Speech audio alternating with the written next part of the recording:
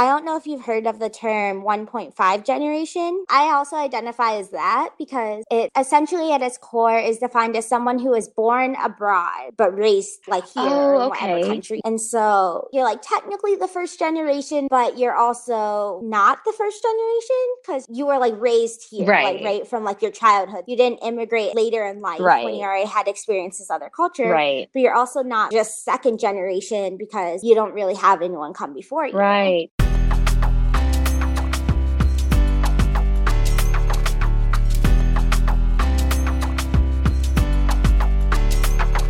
Hey, and welcome to I'm Adopted, Now What? A podcast where we talk about all things race, culture, and identity, one chat at a time.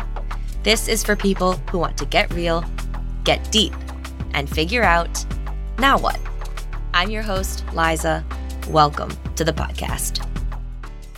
On this episode, I chat with Emily Quinn, another person who I met through the Subtle Asian Adoptee Traits group on Facebook, a group where I've found many of my interviewees for this podcast, season 1. We chat about things ranging from her own personal experience in COVID and the Black Lives Matter movement to where we fall generationally, being adopted and technically being immigrants, but not really being raised with immigrant parents. She tells me about her experience studying Asian American history in college and how that has impacted her identity today as an Asian American adoptee. And we discuss the idea of adoption normalization and how that can be different in other countries depending on which country you live in. It was a really fascinating conversation, and I felt like I learned a lot, especially because she is so well-versed and knowledgeable in the whole area of Asian American studies and history. It was just really cool to hear about her perspective. I hope you find it cool too. Okay, here's the episode. Hi, Emily. Yes, this is her. Hi, Emily. It's Liza. How are you? I'm good. How are you? I'm good. Thank you so much for being willing to talk to me so quickly. I really appreciate it. Of course. So you were adopted in 94, right? I was, yes. You were adopted from, how do you pronounce the region you were the province you were adopted from? Zhejiang. Okay, I'm definitely not going to try and pronounce that. So I guess, how did you come to find the, Subtle Adoptee Asian Traits group? I was just invited by other adoptees I know. So I've actually been in contact with other adoptees my entire life, pretty much. Mm-hmm. So because I grew up going to heritage camps for adoptive families. Oh, wow. Okay. And they're based out of Colorado. So all of the camps are in Colorado, but they serve people from all over the country and even around the world. Sometimes people come, depending on the camp, will come from different countries around the world. And so I grew up going to their Chinese heritage camp since I was 3. Oh, wow. And then have been in contact with other adoptees. And so I think just one of them invited me to the group. Awesome. Wait, I've never really heard about the heritage camp thing. What do you do at the Chinese one? So they're all based on the similar format where they're 4-day family camps, and they're all technically overnight camps, but if they're more in the Denver metro area versus up in the mountains, sometimes the families, if they live around there, just go back to their own houses. Oh, okay.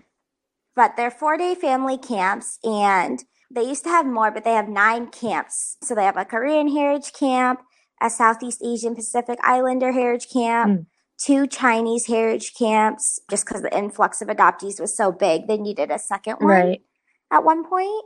An African Caribbean heritage camp, Latin American heritage camp, Indian Nepalese. Wow. And a domestic. So all these camps. So what you do is the kids go off during the day with their peers in their age group and with counselors. And most of the counselors are racial mirrors. And especially now that some of us adoptees are older, a decent amount of the counselors are also adoptees of either of that race or of that ethnicity, I should say, or other adoptees from other countries, depending on the camp. There's some crossover. And then the adults during the day go to their own workshops on different topics with adoption and on like the culture of that camp. Wow. Yeah. So all the workshops are either cultural adoption based or kind of like team building based. And so I grew up going to that and then have been heavily involved with them since like I was a teenager. I was a junior counselor and then was like a regular counselor, but I went to college actually on the East Coast. So there's like a little bit of a hiatus in there just because like it was hard to make it back. Right. For my camp. But. So you're from, are you living in Colorado now? So I'm currently living in Phoenix, but I'm actually about to move back to Colorado in about a month. Oh, okay. But yeah, I grew up in Colorado and then spent pretty much my whole life there until I went to school. And then I went to college in upstate New York. And then it was a 6-year DPT program for physical therapy. Oh, wow. Okay. And so most of those years are in New York. Of course, I came home for breaks and stuff. That's so cool. And then, yeah. Do you feel like going to like those heritage camps with your parents, like put you in touch with sort of your Chinese like roots? Yeah, for sure. I would say like, it was definitely one of the best things and I feel so privileged to have been able to have that as a resource my entire life. And, it's so nice because so many of the other campers, like I'm really good friends with some of them. And then the counselors like watched me grow up. And so a lot of the counselors who are, 10-ish years older than me or so, maybe a little less, but are like really good family friends. So that's been super nice because I've had those racial mirrors my entire life. And now like they're having kids and like, so that's pretty fun to see kind of that change and like getting to meet like their little ones, which is fun. That's so cute. But yeah, I definitely think it helped. And then, I mean, my parents are also really adamant about putting our Chinese culture in our lives. So my sister is also adopted. She's 2 years older than I am. But we were both adopted from China. And so our whole lives, we really kind of were like exposed to our Chinese culture, whether that was like, celebrating the Lunar New Year, or like going to dim sum, like different things like that. We both went to Chinese school. I quit when I was younger, but my sister continued on. So she and my mom went for 14 years straight. Oh, wow. Every Sunday. My sister also did traditional Chinese dance.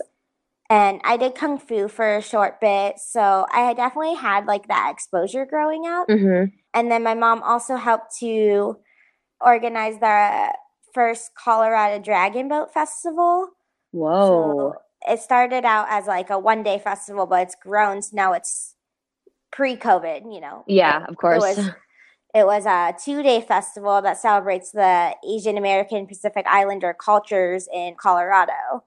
And so it definitely grew a lot from when it first started, but she was like on the original operating committee for that. So that was really cool. She was really involved with the Chinese community and Asian American community in Colorado to make sure that we had, enough resources. And so that's awesome. Amazing. That's so cool. And your mom or your parents are white, or are they different races, mixed race? No, my parents are both white.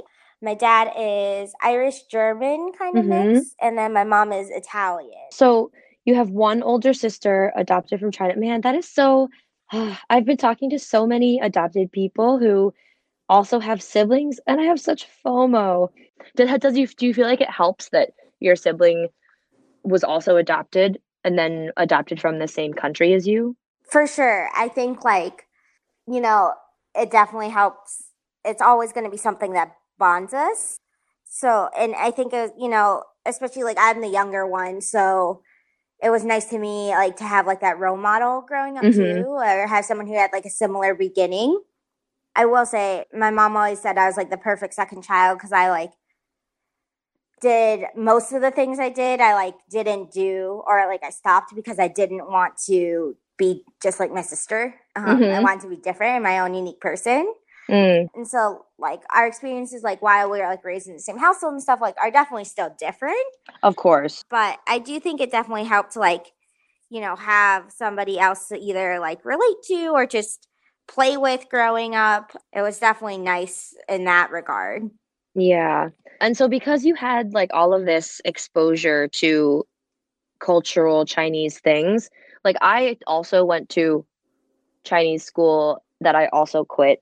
And like my mom, I remember my mom used to like basically she would try and give me the opportunity to connect with my Chinese heritage, like, you know, celebrating Adoption Day, celebrating Chinese New Year, or like also going to like language classes. And I was just so adamantly against it. Like I would fight my parents and be like, no, I don't want to go because I'm not Chinese.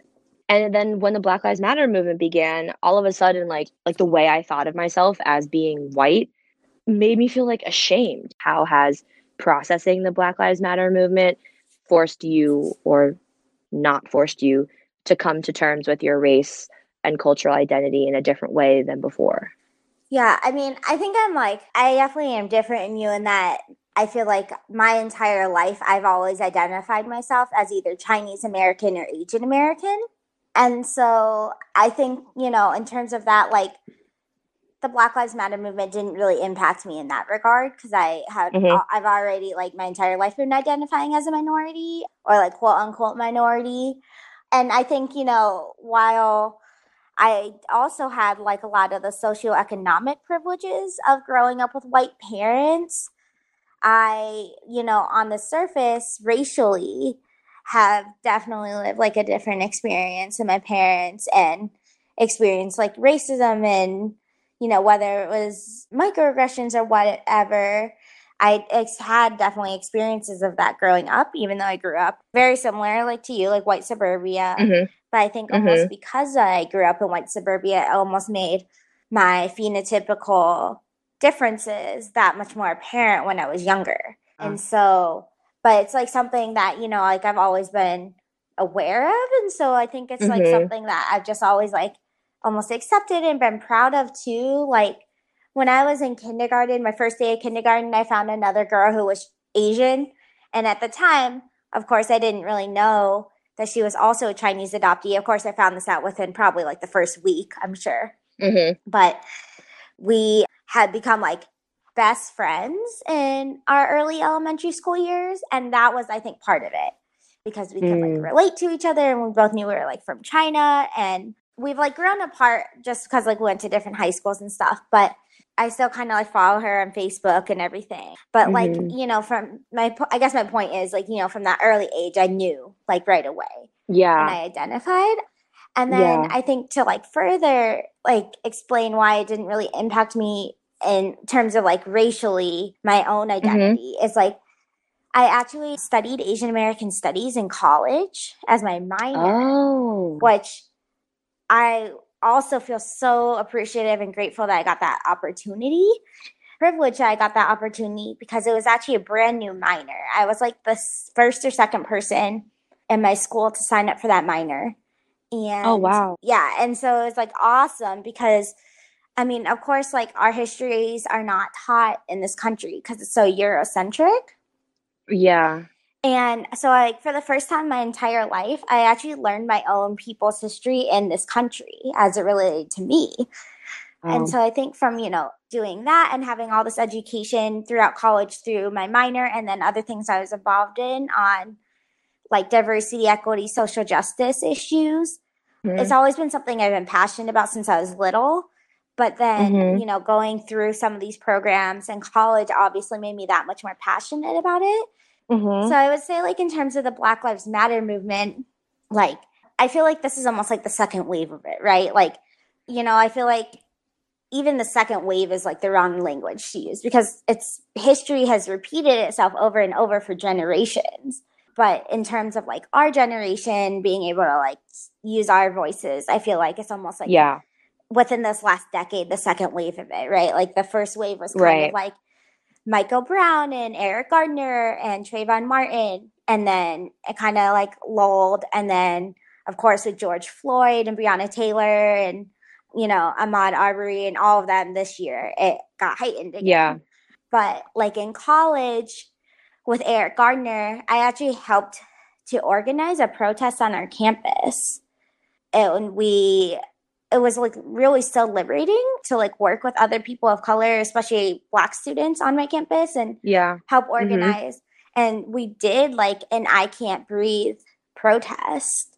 And I remember I was like, it was so cool to watch because literally within like 12 or something hours, we had gone from planning it on like Facebook to having it in person, like a big thing on our campus. So that was like really powerful to me. I feel like in this new wave, it's been more difficult to actually be physically involved because of COVID. Of course, And with my profession, and I was living with my parents for a bit, I didn't want to expose them. And so I didn't feel comfortable going in terms of a pandemic standpoint. I think that, you know, the second heightened awareness period has caused me to become more of an advocate and more of like somebody who is also doing more of my own work again on further educating myself and learning more on how to be anti-racist and doing webinars with, you know, other people. And I think like one of the biggest things that I've participated in is that I've been trying to do a lot of webinars with other people in the Asian American community, or like participating in them. I'm not organizing them, but like participating in webinars that organizations are putting on to like learn how to be a better advocate and better ally and really be there in solidarity with our Black brothers and sisters. And so I feel like in that regard, I've been trying to work on myself more internally, externally, to help better support that community.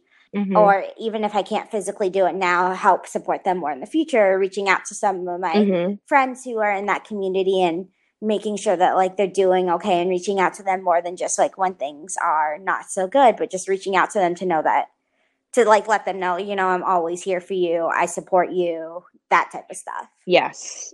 So you said that you have always felt at least to some degree Asian American or Chinese, and that is so amazing. And I am wondering if you've ever experienced this where people will ask you, where are you from? Yeah, so I'll start off by saying like it's definitely happened to me. And in different contexts of my life, I take it more or less offensively. Right. So, you know, like, for example, when I went to college, I didn't take it offensively because everybody was constantly asking everybody, hey, where are you from? Like, just getting to know each other. But in other instances, that, especially if like a white person asks me, like, out of the blue, and I'm just talking to them or something, like, where are you from? Like, and they say, like, oh, I'm from Colorado. And they're like, no, where are you really from? And then I have to get into the whole, was adopted from China, blah, blah, blah. It's definitely something that occurs. But I will also say that's just also a very common microaggression that occurs in the Asian American community as a whole. And it's actually a stereotype that Asians are, like, perpetually foreign in this country. Right. And so, yeah. So even with that, even without being an adoptee, if I was just raised in America, same body, same, you know, outward physical traits, etc., and I wasn't adopted, I would still get that question, I'm sure. Oh, wow. Okay. And so, like, I think there's a lot of other Asian Americans who get that question as well, even if they, or even, you know, Asians or Asian Americans, if they have an accent or not. And so I think that's definitely something where, again, contextually, like, if it's another Asian asking, I'm like, oh, like, it doesn't really matter as much to me because I feel like they're actually asking, like, either what region are you from or, like, geographically versus, like, someone in, like, an out group, like, usually someone who's white, who's more empowered, and they ask me, I definitely take it more offensively because at the root of their question, they're trying to ask, like, what is your race? Right. Like, what is your ethnicity? Right. And I'd much rather just have them ask me that. Exactly. Than really, like, raise their eyebrows and do all those things. But at the end of the day, they also may not realize what they're doing. Yeah. So I think like when I get that question, depending on who I'm with, if they're open to it, I either educate or I just kind of brush it off like, oh, here we go again. Yeah. But, like, especially, like I said, like, especially learning about Asian American studies as a minor and learning a lot of the history, it almost opens a new perspective for me. Right. But then I think also, right, like, in the state of COVID, it also has other implications too. Absolutely. Where people, if they just take you for your race and what you look like, can be more prejudiced against that, or are like, oh, well, where are you from? And like, and of course, like politics aside, like our president isn't helping with that by calling it like the Chinese flu, like the China virus. Right. And, so that's not helpful either. And so it's like those people who might be more apt to like insult like people by asking where they're from, or like intentionally try to get that question, not do it necessarily in just like a curiosity kind of way, but more of like a, I want to like know that I'm empowered type of way. Or, especially in today's world, right? Like, where are you from? Like, I don't want to catch your flu. Yeah. Like, that's obviously like has other implications that are right. Yeah. And then I don't know, like, I think this quote like relates so much to kind of both what we were talking about earlier about like identifying as, Chinese or Asian American. But also this question is, have you seen Crazy Rich Asians? Yeah, I did. I saw it in theaters. So, okay. So I don't know if you remember the scene where like Rachel is shopping for dresses with her mom and she's talking about like, she's like, yeah, but like he's Chinese, I'm Chinese. And then her mom, one quote that always sticks in me just because I think I identify so strongly with it is she says it in Chinese, but she's like, here you're Chinese, but in here you're American. Yeah. And I think that is just so true of people who identify as, I think more of people who identify as Asian American versus people who identify solely as, Asian or whatever. And I think adoptees a lot of times experience obviously that too. Right. But that, in between, being somewhere in between these two cultures and that in-betweenness, that gray space is like definitely an adoptee occupied space, but also an Asian American occupied space. And then I don't know if you've heard of the term 1.5 generation. No, not that term. So I also identify as that because it's essentially at its core is defined as someone who is born abroad and then but raised like here in whatever country you are. And so because you're like technically the first generation by blood or whatever. Oh, I see. Yes. Okay. But you're also not the first generation because you were like raised here, like right from like your childhood. So you didn't immigrate later in life when you already had experienced this other culture. Right. But you're also not like just second generation because you don't really have anyone come before you. Right. I've never thought about that before in that way. Yeah. And so like I think, as adoptee, I like identify as that, but then I also recognize that other Asian Americans could identify as that as well if they immigrated as young children.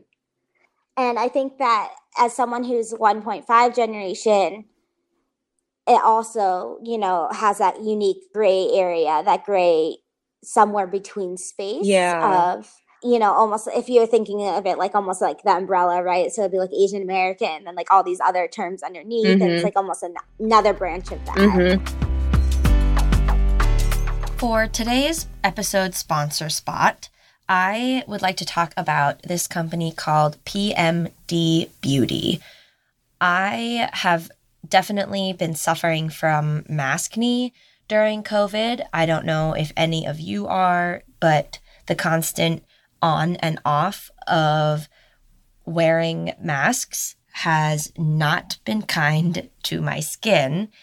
And one of the ways I've been able to combat maskne, which, as the name suggests, is acne that comes from the constant wearing of masks on your face, which basically like suffocates your skin pores so that any dirt that's trapped in there remains trapped. It basically just keeps the dirt in your pores. Now, I have been using PMD products for a long time. I use their facial brush. It has a silicone head that is made up of little tiny silicone bristles. You just pump your facial cleanser onto the bristles, and what the vibrations do is they dislodge all that dirt that is stuck in your pores. Because it's silicone, it doesn't hold on to the bacteria. They're really easy to clean.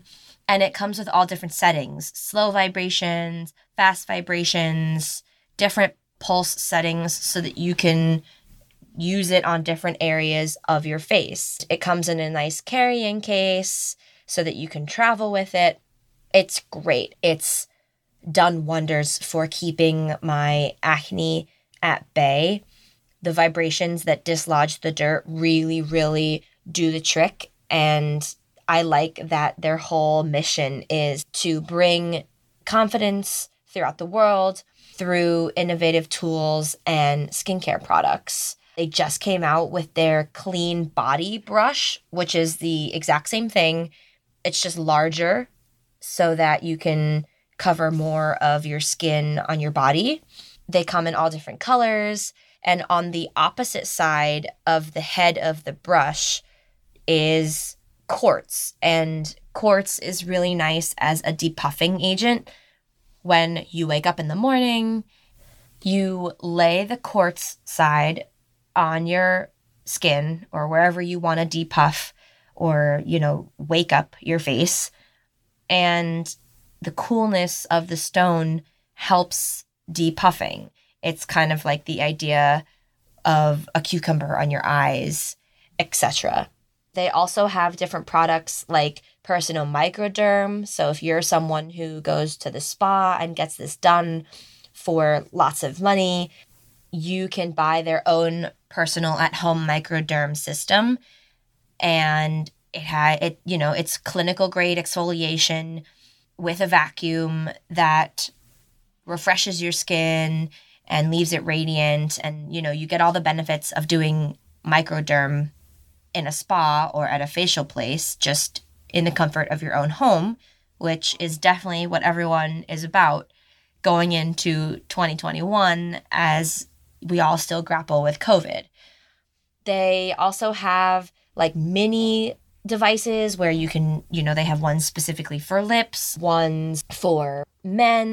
And as I said, I've been using my own personal PMD facial brush for years and have really, really noticed how it's kept my acne that has come back from all of this mask usage in COVID at bay. If you are suffering from maskne, or if you have reached a point with the quality of your skin where you just can't seem to get rid of like the last bit of acne, then I would definitely give this a try. It's really, really cool technology, and they're all about boosting girls' confidence all over the world. They're really cool products. They have a subscription service where you can get sent every month or every 6 months replacement discs for the microderm device, different, cleansers, different skin products that they have so that you never run out. And again, that's great for COVID. I love their products. I've really noticed a difference in my skin. And if you want to try it out, check out their website. Okay, back to the episode. Do you think that like gray between areas, like I heard so someone else that I was talking to about this put it really well. They basically were like, so in America, whiteness and blackness fall on a spectrum where white and black are like the most extremes, and all the other races of the world fall somewhere in the middle. But I've heard it said before that like Asians or Asian Americans are often considered like the bridge, if you will, between white and black, because Asians are a minority technically, but a lot of them work in tech and a lot of them become, like engineers and doctors, and they sort of rise to the top in American, like, of the American dream and American success in a way that Black and brown people have notoriously been unable to do because of the way that the American system works against them. And so I wondered what you thought about that. I mean, I'm sure you've heard that sort of expression before, and what do you think about it? Yeah, so I mean, I've definitely heard of it before. So, right, like our country is built on racist systems and Yeah. racist policies that have created this hierarchy Yeah. of races, for sure. And I would agree that because of the histories and the policies that have been in place, it that, you know, from the top going down, it's usually white and then Asian, Yeah. which of course has its own hierarchy within it, right? Right. Because Southeast Asians are at the top of that, Yeah. where South Asians and those who have darker skin Yeah. are also below. Right. At least, you know, especially as you relate it to police brutality, other things like that. Mm-hmm. And then, right, and then it's kind of like Latinx, and then Black and brown people are Black people and Indigenous people. Yeah. And I think it's like super important to understand that a lot of the policies that were put into place is what caused that. Absolutely. In part. But then also because of all the prejudice and everything that occurred against Asians as well, and the racism that occurred against them, a lot of Asians in history have tried to assimilate more into white culture. Yeah. And so that has also created that more of an inequitable like hierarchy and has created that divide. And then it's also, I think, important that actually people in power, so white people in power and different organizations that had white people in power also caused part of that divide between Asians and Blacks.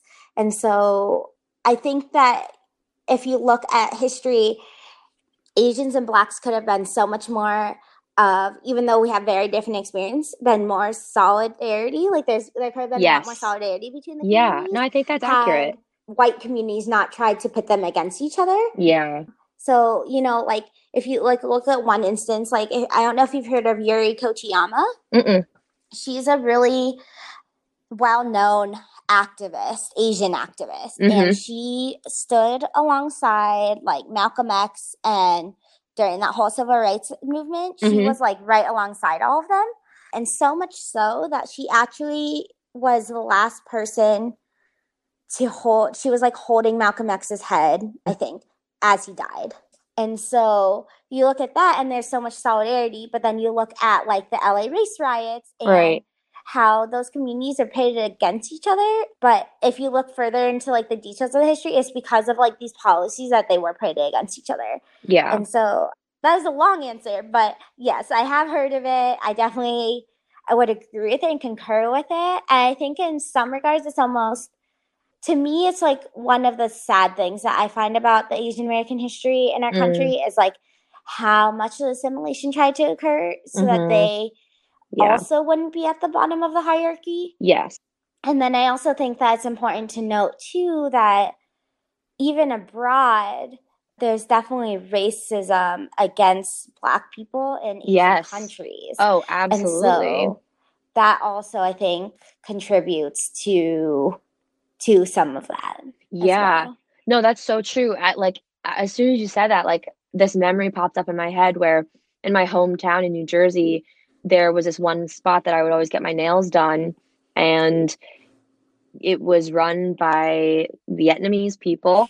And I remember that, like, I find often when I go and get my nails done, I feel like I get asked that sort of like, oh my God, where are you from question from like the nail techs and the nail ladies. And the ones that I have gone to have all been Vietnamese. And so they will ask with like equal fascination as a white person will, like where I'm from, and why do you seem so American? Like, do you speak like Mandarin? Like, no, I don't. And I think, but I don't know, at the same time, like I think me looking Asian makes them feel more comfortable with me, because a lot of the time they'll start talking to me about like gossiping about other people in the salon, or like the people that they work with. And there was this one time where like the nail tech that was doing my nails was talking about how she'd had a bad day, and I was, trying to make small talk, and I was like, oh, like, why was it bad? And she was like, well, because I had like 3 black like customers come in today and none of them tip me. Like the black people never tip me. And I in my head was like, oh my gosh, there's so many problems with that statement. It was really good background for me though that the day before I had seen Spike Lee's The Five Bloods, which I don't know if you are familiar with that film, but it came out like in COVID, and it was like released on Netflix, and it's essentially like they're old men when the movie starts, and they kind of go between current, like present day, and flashbacks to when they were young men fighting in the Vietnam War. Mm-hmm. And a lot of the movie is showing and highlighting the racial tension between the like black soldiers and the native Vietnamese people. And a lot of them, like there's this scene in the movie where they're in like a floating market, and a Vietnamese man tries to sell them something, and he really needs to make money, so he kind of pushes it, and one of the black soldiers like yells at him, and as a reaction the Vietnamese man says, you killed my family, you're like a black GI from the Vietnam War, and you like bombed my family.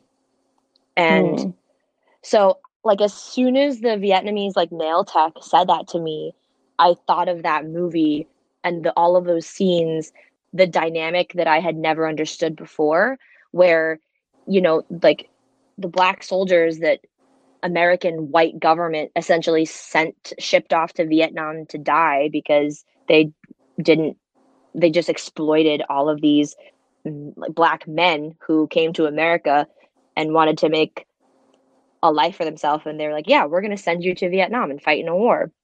And they talk about that too, like the 4 main characters in the movie talk about how they realized after they left the war and years later that the American government basically were like, yep, you're black and we don't care about you, so we're going to send you to Vietnam to fight our war for us. And it was just a really powerful moment for me, because what I took away from the movie combined with that experience was all of that came from like white American government and law. The movie does a good job of explaining how if you were a black man and that did happen to you, and you were a soldier fighting for America in Vietnam, you just felt abandoned, like completely abandoned by your own government that you were supposed to be fighting for. So I definitely agree and have realized, I think, in ways that I wasn't aware of before, that racism against black and brown people is strong still in other foreign countries. Yeah, for sure. Definitely is, which is so sad because it's kind of, this global issue, right? It's not just here. Do you feel like adoption, I mean, clearly by like what we are saying to each other and what we have experienced individually, the language around race needs to change. If I ask you, do you feel like adoption is normalized today? And what does that word in the context of adoption mean to you? What is your response? I think that's such a complicated question, because I think especially with everything that is going on today with the Supreme Court nomination and everything, that adds more complexity to it. Definitely. I think in some regards, adoption itself has been quote unquote normalized, in that you tell someone I was adopted and they kind of just like understand it. Mm-hmm.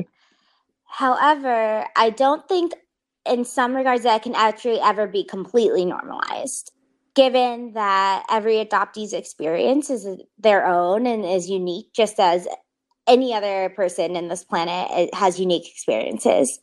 But I think, in some regards that there could still be more education, especially to people out there who are more ignorant in Mm-hmm. regards to the complexities of adoption, right? Because I think that the term adoption itself is normalized. Like I said, let people understand it. They kind of they're like, oh, yep, you were raised by parents who weren't necessarily your biological parents. Got it. Mm-hmm. But there's also just so many varieties in adoption, right? Like there's family to family adoption, there's transracial adoption, there's domestic adoption, there's foster to Yeah. adoption, all of that. Yeah. And I probably didn't even hit all of them.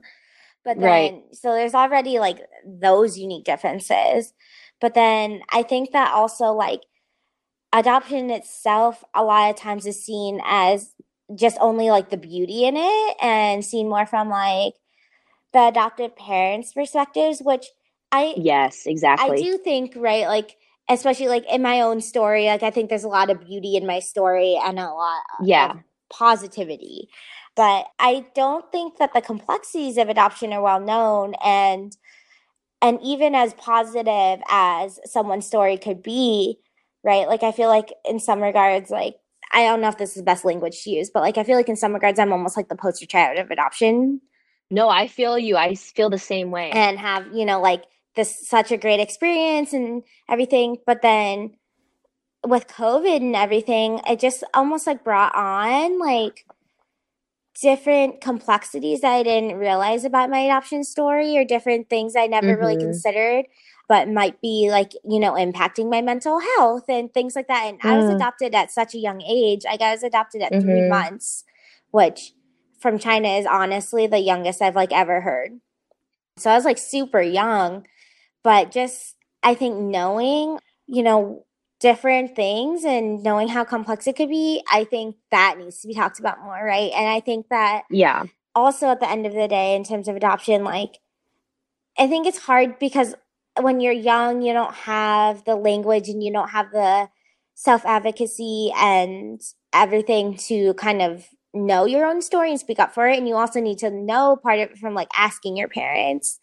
But I do think that there's a lot of adoptive parents who also just like tell their kids stories to other people, and especially like right now, like the broad public, without Mm-hmm. necessarily, and they may or may not, but not necessarily having their kids consent on all the Yeah. details of all the, and the like, especially in the case of Amy Coney Barrett. Like, I don't know if you noticed or saw the Yeah. video of how she introduced her kids. Yes, my next question was gonna be if you saw it. Yeah. And I I did. think, like, I think that was such a big thing because It was it was so terrible. bad. Like the way that she literally used the traumatizing experiences of her kids as a prop Mm-hmm. for Mm-hmm. her own good. And then also the way that she talked about, oh, this is their beginning, but now they're talking. And, but versus like her other kids, like describing things like they're so compassionate and they have all these things and talking about their Mm-hmm. bright futures. I think in two regards, that was terrible because, first of all, I Mm-hmm. think it denied so much of the complexity and the difficulty her adoptive children may have in their futures and or may Mm-hmm. be experiencing but don't know how to tell her. And also I think on a racial scale it's really bad Mm-hmm. because I don't know, and I don't know if her language would have changed if her adoptive kids were white or not, but Mm. racially, right, in our country a lot of times people who are white, children who are white, are Mm-hmm. told so many different ways, you have such a bright future, like you could be anything you want to Mm-hmm. be, whereas Mm-hmm. Black students are told like you're not enough and told, and are more statistically referred to like special education programs for things like behavioral Mm. disorders and everything like that versus actually Yeah. giving them the help and support they need to grow. Yeah. And so I think that is the way she did that was really bad for both of those accounts. Yeah. But I do think it makes that question more complex too nowadays, right? Because Yeah. like I said, like the narrative that she's putting off is almost like the normalized narrative of adoption of like this fairy tale story and everything, whereas it really has so many more layers to it. Yeah, I definitely agree. I think I 100% concur. I feel like what she said and how she portrayed adoption is still, I think, the majority way people understand adoption if they don't have a personal relationship to adoption, or if you don't know someone personally in your life who is adopted, that would hopefully like inform you better than that. Yeah, I think that, it's interesting because I almost feel like there's not that many resources now, in part because a lot of us are just coming into like that age of young adulthood where we want to like reach out to Yeah. others who are more like us or who, and I feel like it's like almost like there's such a big wave of adoptees who are millennials who are just kind of coming of age themselves or like coming into on their own terms of different identity things.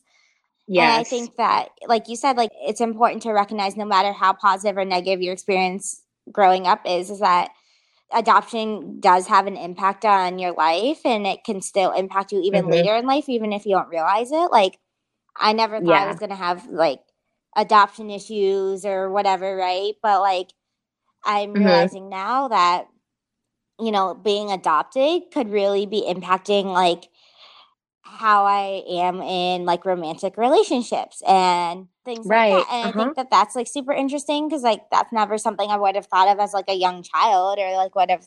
And Right, so it almost exactly. takes like these life experiences to really realize and recognize, oh, like I wonder if, like if this is because of that or, and like also the more you learn, I feel like the more you question.